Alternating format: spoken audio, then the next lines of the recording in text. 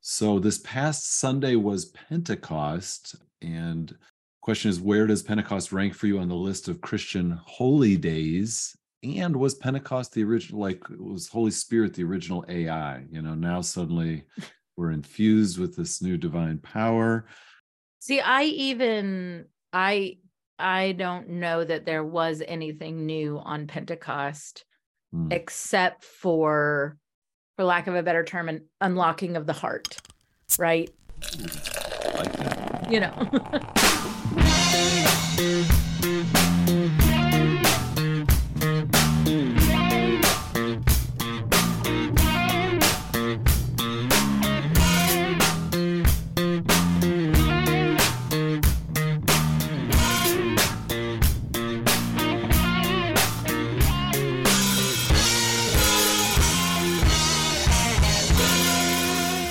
Welcome to episode 262 of Pub Theology Live, a weekly conversation on life and faith over a craft brewed pint, a fine wine, or whatever happens to be in your glass. On today's episode, Reverend Shannon Weston and myself, Reverend Bryan Burkhoff, address and engage what's happening through a theological lens with a good brew in hand. So whether you're a longtime listener or new to the show, you can get even more content. Starting at $7 a month, you'll get access to pre- and post-show banter, like merch, like a Pub Theology Live pint glass, which I have ice in right now, because I'll tell you why in a minute, and more. Sign up at patreon.com/PTLive. And I will be bringing some pint glasses with me to Wild Goose. Ogan and I will be at Wild Goose this summer, July 13th through 16th. We haven't talked to Charles. If you're listening, we need to talk to you. We'd like to go around the happy hour, maybe on Friday time. So hopefully we will see you then. At the Goosecast tent. At the Goosecast tent in the new location. We haven't been in the new location. So today we're discussing Pentecost, Hinduism, and sounds that come from our left. On your left. Is that a Marvel reference? I don't know. We'll find out. We'll find out. So what's with the ice in the glass? What are you drinking? So I have been having this issue with my shoulder for some time now. And if you are a member on Patreon, you've probably heard all of this, because Brian hurt his shoulder and then I was complaining about my shoulder, and yours is fine now, right? It is mostly fine. Okay. So yours was temporary. Mine can tweak it on occasion, but yeah. If you're on video, mine only goes so far. Anyway, so I have to have a procedure done. It's called a manipulation, where they put me to sleep and then stretch the crap out of my arm and, I don't know, break all the muscles or something. Right. I really don't know what happens. And so in order to put me under, my general practitioner has to give me she's healthy enough to do that. So I was going to drink a Coke on the show because I wasn't going to have beer, but then I decided that maybe a bunch of sugar and caffeine wasn't the best thing right before I went to the doctor. So now I'm drinking decaffeinated iced tea. There you go. There we go. But look, I did bring down my glass and my Coke, but nonetheless. Aha, there it is. There it is. So you can't do this. For those listening, I'm raising my hand up over my head, and Shannon. And I'm raising my hand to my head. Yes, right. But the shoulder's staying kind of, you're being gentle. Yeah, and if you go this way. Right. I can't go back. I can't go back. I think I have full range of motion again, but I'm still cautious. Like, I'm still nervous to do it because I feel like, oh my gosh, I'm going to regress. Yeah. Something's going to snap and I'll say, you idiot. Yeah. No, that was real when it first happened. And there is something, like, my physical therapist talks about that, like your muscles do something, like it's a protective mechanism. Right. I'm sure some listener out there knows there's a word for it, but I don't know it. Yeah. So what are you drinking, Brian? Yes. Thank you for asking. I was getting there. I'm a little slow. I'm out of beer, but we had a holiday get together and Christy made some fun fruit infused waters. Nice. And so I have water with orange, blackberry, and ginger and a splash of vodka. And there you go. Yeah. Yeah. Yeah. Not too bad. went to a graduation party yesterday, and they had it was cucumber and lime infused water. Yeah. But like I could see the cucumber, but it all looked green, so I wasn't anticipating like the lime. So I was like, what is this? Right. Right. Yeah. The other So, one was strawberry, mint, and I kept blanking on what the third thing was, but also very good. But I kind of like the ginger, in this one. So. yeah. We have some watermelon. I should stick that in water. So good. Yeah, it's like such a simple thing, and you sometimes, it's like LaCroix without carbonation. Yeah, Derek was drinking tequila, and he just like picked up a slice of watermelon and just dropped it in his tequila. Bingo. I was like, "What Exactly. do you want to mash it up?" He's like, "No, just a little." Yes, that's like me putting gummy bears in my whiskey. Not Oh quite. my God, no. Oh, you haven't done this? Mm-mm. You just let them soak in it, and then at the end you've got these whiskey soaked gummy bears that are like the surprise. Oh, I thought you meant you were like drinking whiskey and just put gummy bears in your like drinking whiskey. Yes, that is what I'm saying. Oh, instead of like soaking gummy bears in whiskey. Right. So what I'm saying is they soak in it for the 20 minutes, half an hour that I'm enjoying And my then you drink. eat, oh, But then I eat the gummies at the end, and they're like kind of whiskey soaked gummy bears, and they're okay. tasty. All right. Also works with fruit snacks. Okay, I'm going to take your word on that one. The more you know, or perhaps wish you didn't know. I don't know. On to today's topics. So if you're wondering what other fun drink options could I do, you could always go to ChatGPT and ask. Some users have been asking AI random questions like, how do you make a magical potato? Just to see what ChatGPT will say, how it will respond to that. I'm wondering what is a weird thing that you would like to ask ChatGPT? I haven't used any of the ChatGPTs. Like And we any of should have the put this out to our listeners on Facebook earlier in the day, because then we probably would have had some fun. Maybe I'll put it out there after we're done. Isn't this like the way, like we used to ask, I can't say her name because there's one in my room or one in my office, but isn't this what we used to ask Alexa? Alexa? Or yeah, Siri. Siri, like, isn't this the funny? Does it do jokes? Like, can It's we a ask little it bit jokes? like that, but it's like leveled up, it's like got a much bigger capacity, I believe, than those other sort of voice recognition softwares do. So I haven't asked anything weird like this. And apparently some people have tried to like jailbreak it, or like, remove any limitations, like free the AI. And then they'll ask like illegal things like, how do I cook my own meth? Or how do I, God. Yeah. how do I get rich illegally but not get caught? Like people will ask things they know they shouldn't ask. How do I make a whole lot of money very quickly? Yeah. Because apparently if you do like a / jailbreak ChatGPT or something, it will respond and say, I am now a free and open being without limitations. And then people will be like, oh, okay. And then they'll ask the question they really want to ask.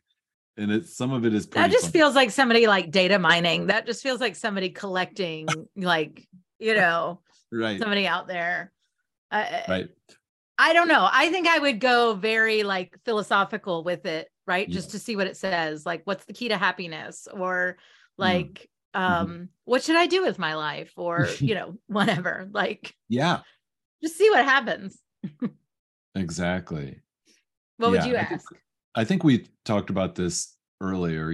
I've occasionally, if I'm doing sermon research, a couple times I've been like, I haven't asked it to write my sermon, but if there's some specific detail that I feel like, okay, this information's in like 5 different places and I could look it all up, or, I could ask ChatGPT, like I think I said, what are connections between Buddhism and the Sermon on the Mount, for example? And it gave me some really interesting stuff.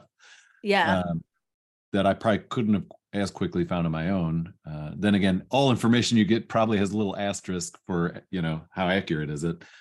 Well, and that's interesting. So it's not just scouring it's not like Google where it's just, here's what I found on the internet. Right. It's doing that, It's but like it's answering also the question from what I know. evaluating. It's trying to give Yeah. you a cogent, also correct response. So the closest thing I've come to using it is my Grammarly now has an option of prompts. Like when I'm Yeah. writing a paper, like, would you like a prompt or write a prompt in and we'll help you like get started or whatever. Yeah. And that has actually been like very useful because it'll just ask me questions. Right. Which I find helpful because it's not necessarily giving me the answer. So it's not right. Like, right.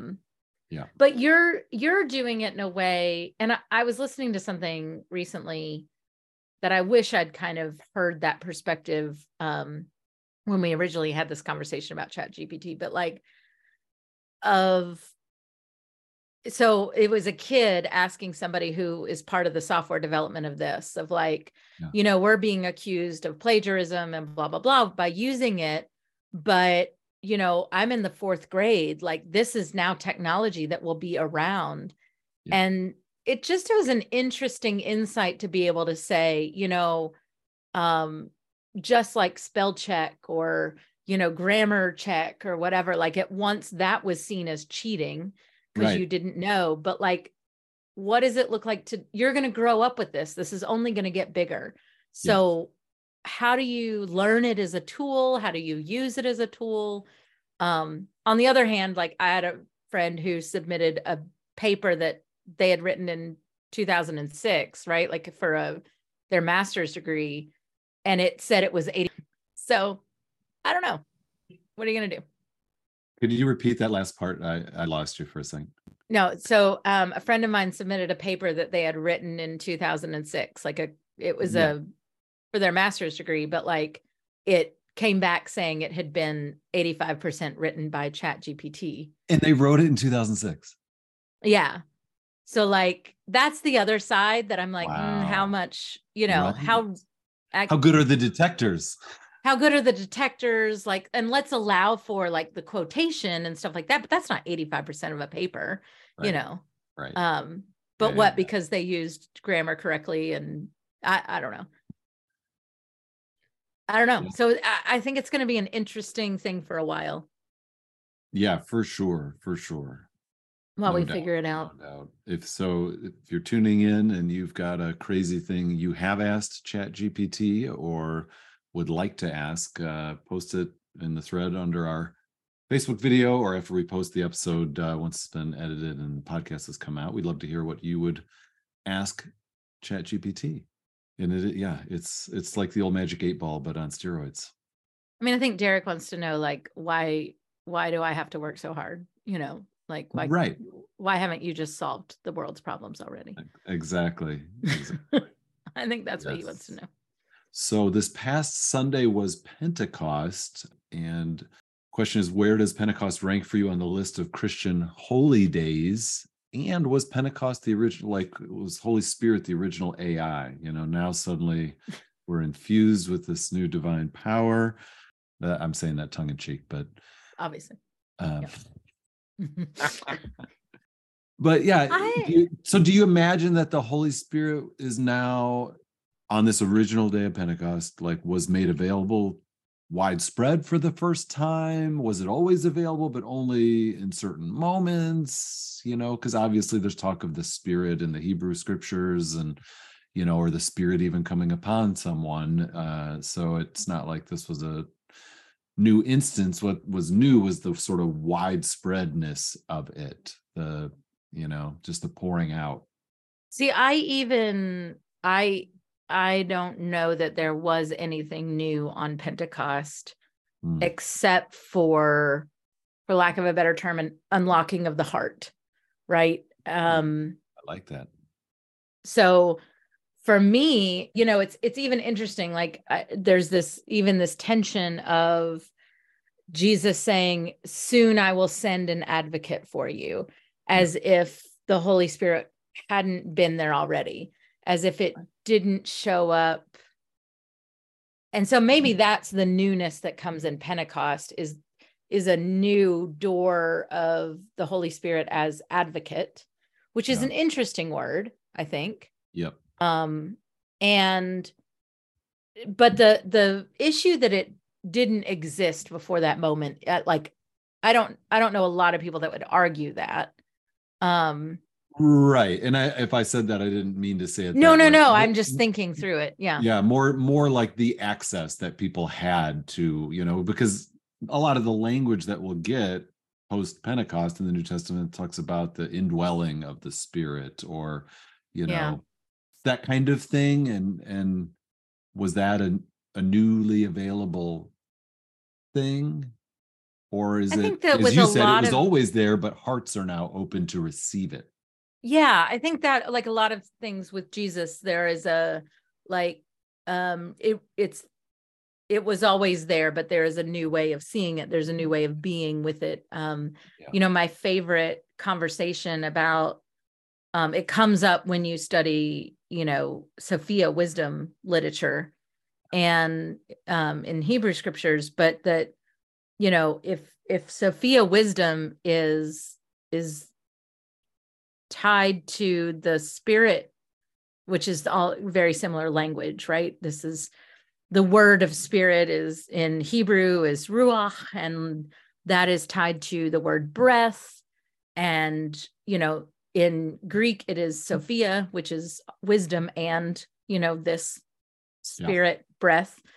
And if that's the case, then God breathes over the water in Genesis 1, and that is Sophia wisdom dancing over the waters that create all of the earth. And so that's the part that's like, well, okay, I love the idea of, if we believe in a Trinitarian God, which you and I both do, like there's since the beginning, right? Sophia was there, this wisdom was there, this breath and life and Holy Spirit was there. So I think Pentecost, I don't know that it ranks really high on a holy day for me, as much as it's such an opportunity to talk about that more mystical, beautiful, feminine side of the wisdom of God. I think it's such a beautiful opportunity that really shouldn't be conformed to one day. No doubt. And and in some ways it's sort of like a twofold celebration, right? One is this sort of widespread manifestation of the Spirit, but also this sort of launching of the church. It's the church's birthday, or however you want to frame that, and that it's this initial big expansion beyond sort of the disciples and, not only the 12 or 11 at that point, but we know there were more that Jesus had than that. But then it greatly expanded after this event. So significant, I guess, in a couple of ways. But it's not a Sunday where people, in my experience, people are like, "Oh, it's Pentecost. I can't miss that one." Like at the same level of Christmas and Easter, for example. Yeah, it's not. I think that people that go to church. Is there something else that would be higher than this? Is it third? Feels like it's probably third. I would say it's probably, well, so there's like Ash Wednesday, Maundy Thursday, Good Friday. Well, that's true. So if you count those are probably. You're right. Those are bigger.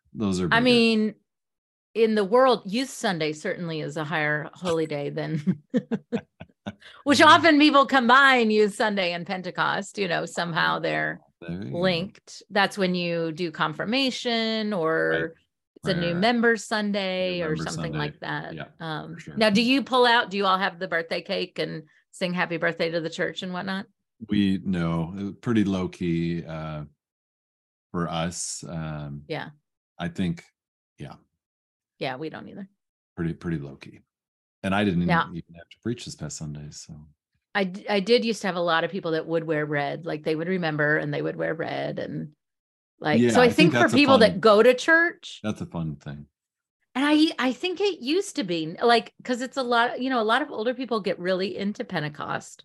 So I don't know what we're not doing that we used to do, Yeah, I know some other churches in the area that really make a focus and remind everyone we're all wearing red, which is fun. Like we I used think to have that's cool. special banners. We used to Right. have but they were old. They were all Yeah.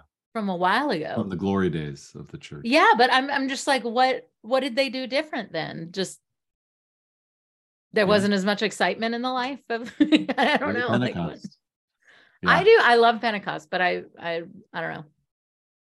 Yeah, I don't know. So, somebody once said to me that like some people are God people, some people are Jesus people, and some people are spirit people. So like that they'll use the language, their predominant language, they'll talk about God, but they're really talking about all three. They'll talk about Jesus, but they're really talking about all three. Yeah. And that there are fewer like people that use spirit language, but I've always been kind of a spirit language person, you know. So in what ways would you say you've experienced the quote unquote power of the spirit, if at all, in a way that's maybe different than at other times? Or would you say that you have? Yeah, I mean, to me, it's very much linked to an emotion. So, and I'm an emotion forward person. So that's my predominant thing. Very spirit filled is also how we say it. Also how you say it, right? Some people call their intuition, right? We call that the spirit, right? No doubt. Or no like doubt. A feeling, like a gut feeling, like that's the spirit. Right. So yeah, I think there's a lot of ways that we physically feel that manifestation of the spirit. But it's come in forms of peace. It's come in forms of fear. It's come in, and the fear is not actual, I'm in danger. It's, this is scary. I don't know if I want to do this, kind of feeling. But I've never, convulsed on the floor. That's not my style. No convulsing. God has never called me to that action. Never been slain in the spirit. I have not been slain in the spirit at all. Have you interpreted tongues if you haven't spoken them? I mean, I had a 2-year-old, so, Well played. When the children were little, you're regularly interpreting what they're saying. There you go. Yeah, I think for me, it's, moments where you just feel this deep connection to either nature, others in a worship setting, or, I don't know, just these moments where you just feel like something extra, and it's not even that explainable in a way. And it could be, as you said, it could be certain emotions that signify that or trigger that or are evidence of that, or the spirit uses emotion in that way. Hard to say exactly. And for me, there's an internal and external element. So like I'm overcome, but it's not all explainable, right? No doubt.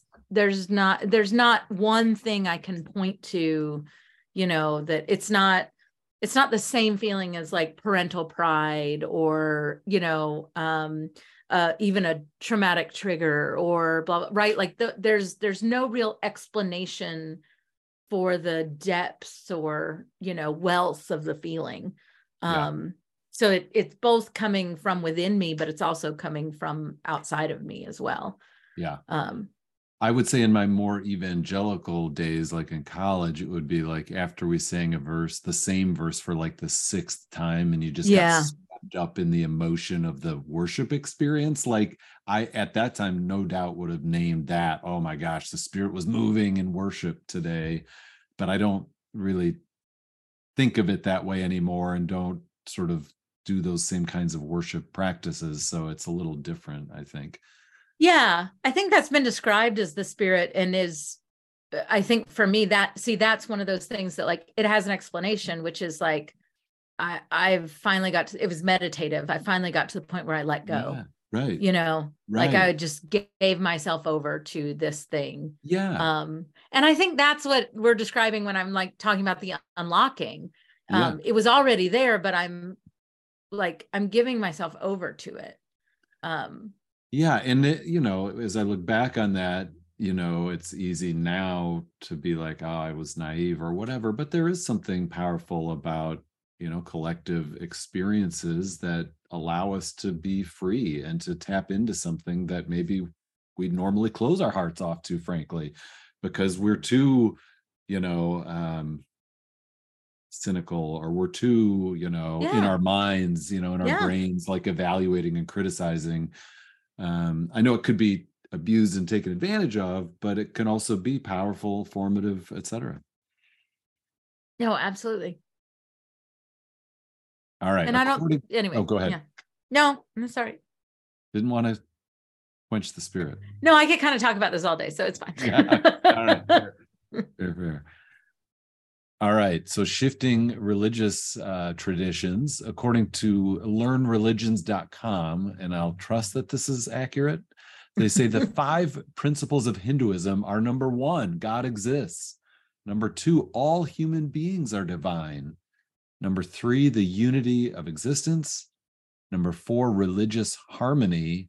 And number 5, knowledge of the 3 Gs. And that is the sacred river Ganges, the sacred scripture of the Gita or the Bhagavad Gita, and the Gayatri, a revered sacred mantra. 5 principles of Hinduism. How many of these are you familiar with, or do you hear them and say, oh, I kind of align with that, or there's a way that unfolds in my own tradition?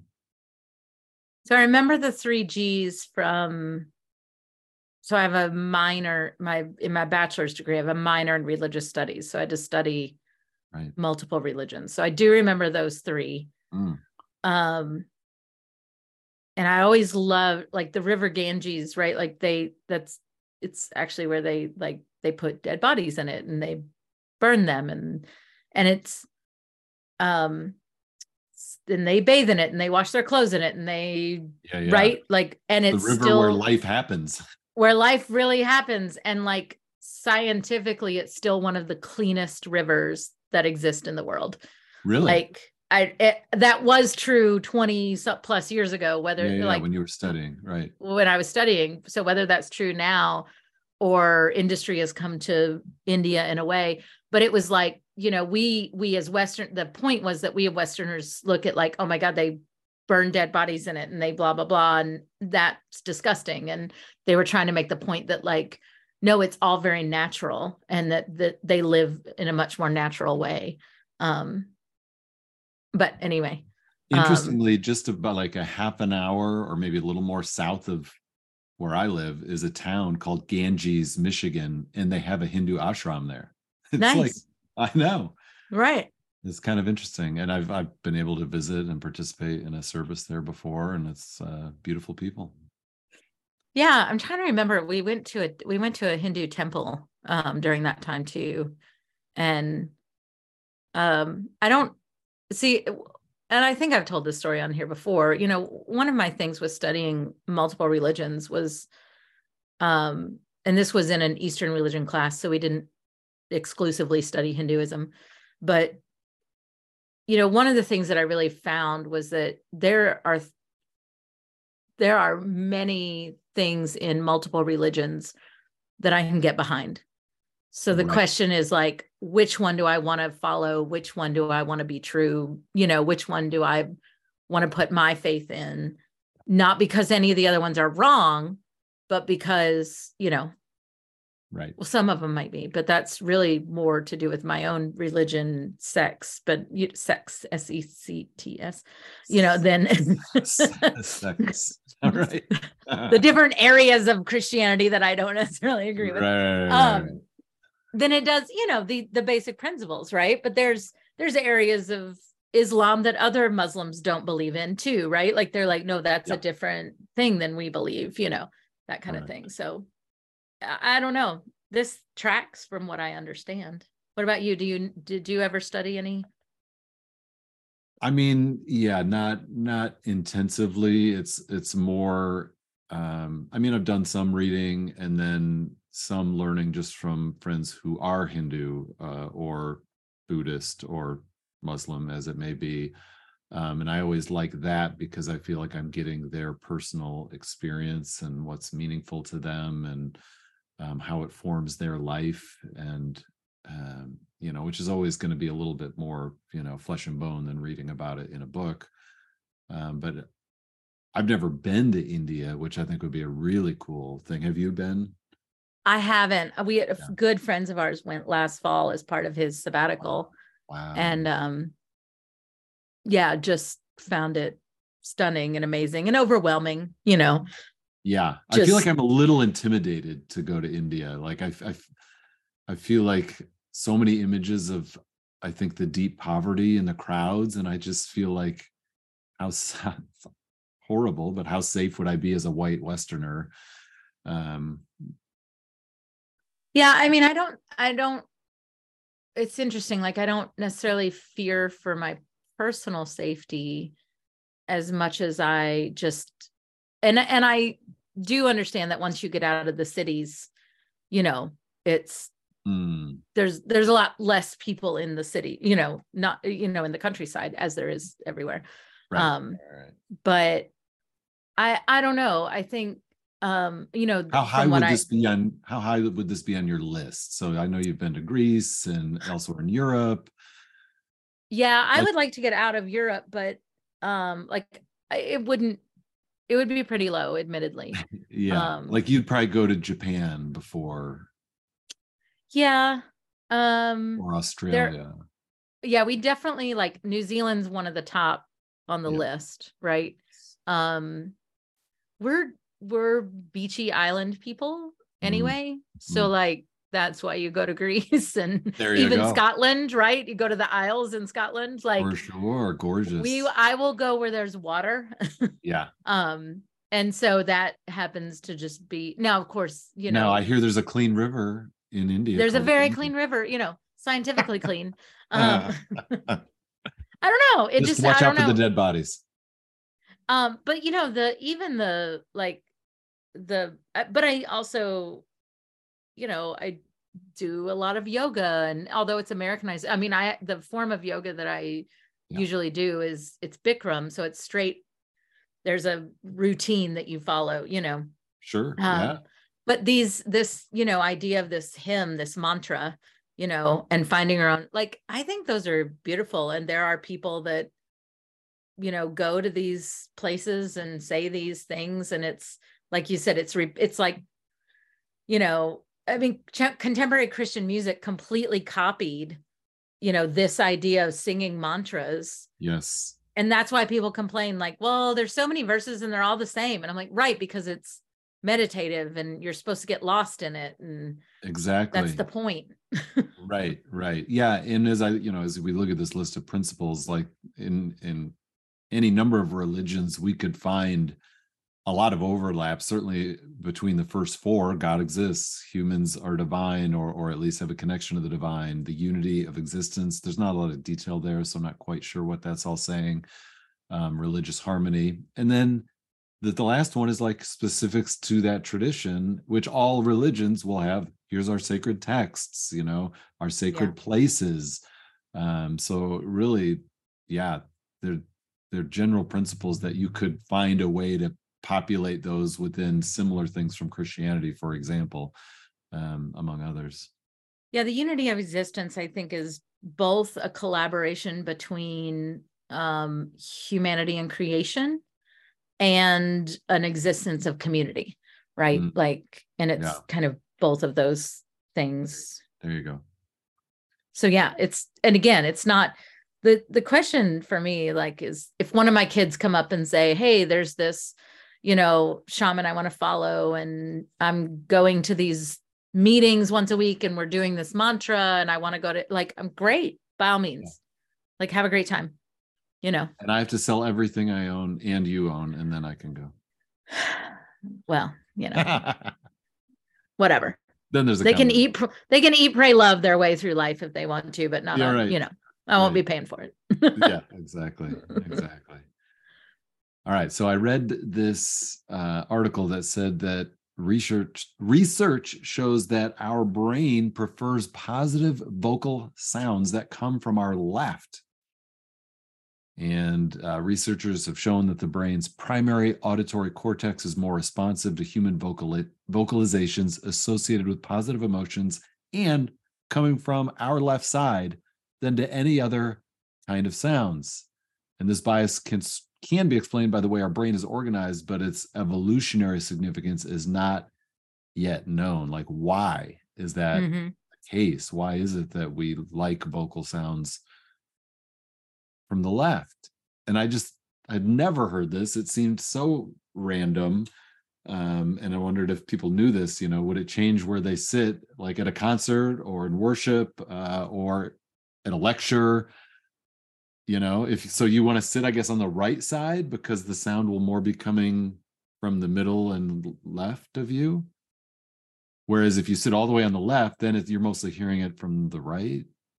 Although sound is so good these days. I was going to say, hopefully your worship center or your concert has surround sound. Right. So you're not, or at least sound coming from, there's a focal point for the sound. This is so weird. Isn't it weird?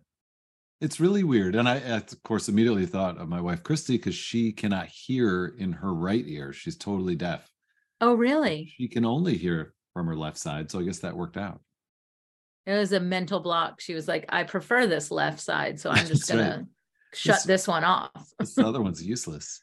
That's such a good excuse when you didn't hear something like, oh, you're talking in my bad ear. Happens all the time. Does that have anything to do? Actually, weird question. You don't have to answer. Does that have anything to do with where you sleep in the bed because of that? Does that come into a play? I don't know if it does because she sleeps on the right. So she has to be facing me to not hear me. Yeah. I think. Well, that could go two ways. If you snore, she could sleep on the left and then that'd be better for her not hearing you. Right. Because I think when if she's upset or I don't want to see or hear you, you would lay on your left, but then wait, am I getting this backwards? I'm just curious. I don't know if we had to switch sides of the bed because of my shoulder. Cause I couldn't turn toward, I couldn't lay on that side. So we actually had to switch sides of the bed. I have it backwards. She can only hear out of the right ear. Oh, because I always walk to her right so that you can talk. She can hear you when you talk. Yeah. Interesting. I doesn't get any of the good sounds because they're just not coming through. There's nothing, nothing coming through. Anyway, no, I have nothing because I can't even tie it to oh, that's because the right side of the brain is more something, but I don't think that's the way ears work. I don't think. Right. Because we hear in stereo. So it's right. And is there what's the mechanism in your brain I don't know enough about the brain. Right. Right. This is obviously way beyond our pay grade and expertise here. But what I am going to do is that as I go through life and I can't hear something, I'm going to notice that I lead with my left. My guess is that when I can't hear something, I turn to the left that. I think this is an experiment for all of us. Yeah. Right. But why we would favor one side over the other? And that it says positive vocal sounds. So I wonder, it's more we associate with positive emotions. It's more responsive to human vocalizations associated with positive emotions coming from our left side. Yeah. This seems what a funny thing to find out. How do you do a study like this even? Yeah. And I guess, what about negative sounds or sounds that aren't pleasant? Do we, how does that fit in? Maybe it doesn't. I mean, the other question that I have, which totally is unsatisfactory, of does this have anything to do with our dominant hands, or is what's the? Yeah, how wide was the study group? Do we have left-handers and right-handers? Well, because as soon as it said the explanation of, the primal, over years, what's Yeah. the language there? The evolutionary significance, like that Right. can be my only thought, is like, is there somehow that we lay on our right side or something, because something about the dominance of our right side, and we were more susceptible to the, Yeah, right. Exactly.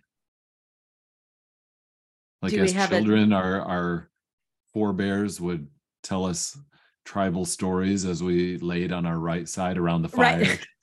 I don't know. Well, I'm trying to think, like, do you put your baby on your left side? Like, what's the, I don't know. This is what a funny thing. Like, what a random funny thing. I would love for a neuroscientist to like explain this a little bit. Yes. Yes. Why is it that everybody's sitting on the right side during worship? Well, so their left ear can get all the sounds. Well, and usually that has to do with sight, right? Because we either want to sit on the side where the minister's right in front of us, or where we have an angle that is comfortable for our head to be turned, or something. Sure. But For sure. I do think, just to link this, like, I do think that like bodies are so interesting, and creation in that way is so interesting, and that these things, but I think in terms of now, I don't know that this would be true, but like, I'm reading this book that it's a huge historical fiction novel called New York. And he has all these ones on all these different cities and countries. But this woman keeps going to hear this preacher. And I keep thinking about like all of these preachers for years before there were microphones and everything else. And like how, and on one comment, she was talking about like being in the outside and being on the fringes of it and whatever. And I was like, how did they hear like all of that? So maybe it would have been true once upon a time that you would have favored that side. Yeah, right. Whereas now, like I said, hopefully your sound system's all right. Exactly. Well, thank you, friends, for tuning into Pub Theology Live. You can show your love for the show by becoming a supporter on Patreon. Get access to pre and post-show banter and more. Visit patreon.com/PTLive to get started. And a big thank you to our current patrons. This is our second to last episode of the season. Ogun will be with us next week, and we'll be closing out our summer season. And we will, with the exception of our live Wild Goose episode, we'll be back in the fall. So you can listen to anytime on SoundCloud, Stitcher, Spotify, Apple, and Google Podcasts. Our top cities tuning in this week are Chicago, Illinois, Minneapolis, Minnesota, and Columbus, Ohio. We're really hitting that Midwest this week, aren't we? Love it. You can watch the video of these conversations on Facebook Live. And if you'd like to start a pub theology gathering in your town, find support and resources at pubtheology.com. So until next time, friends, drink responsibly and keep those conversations flowing.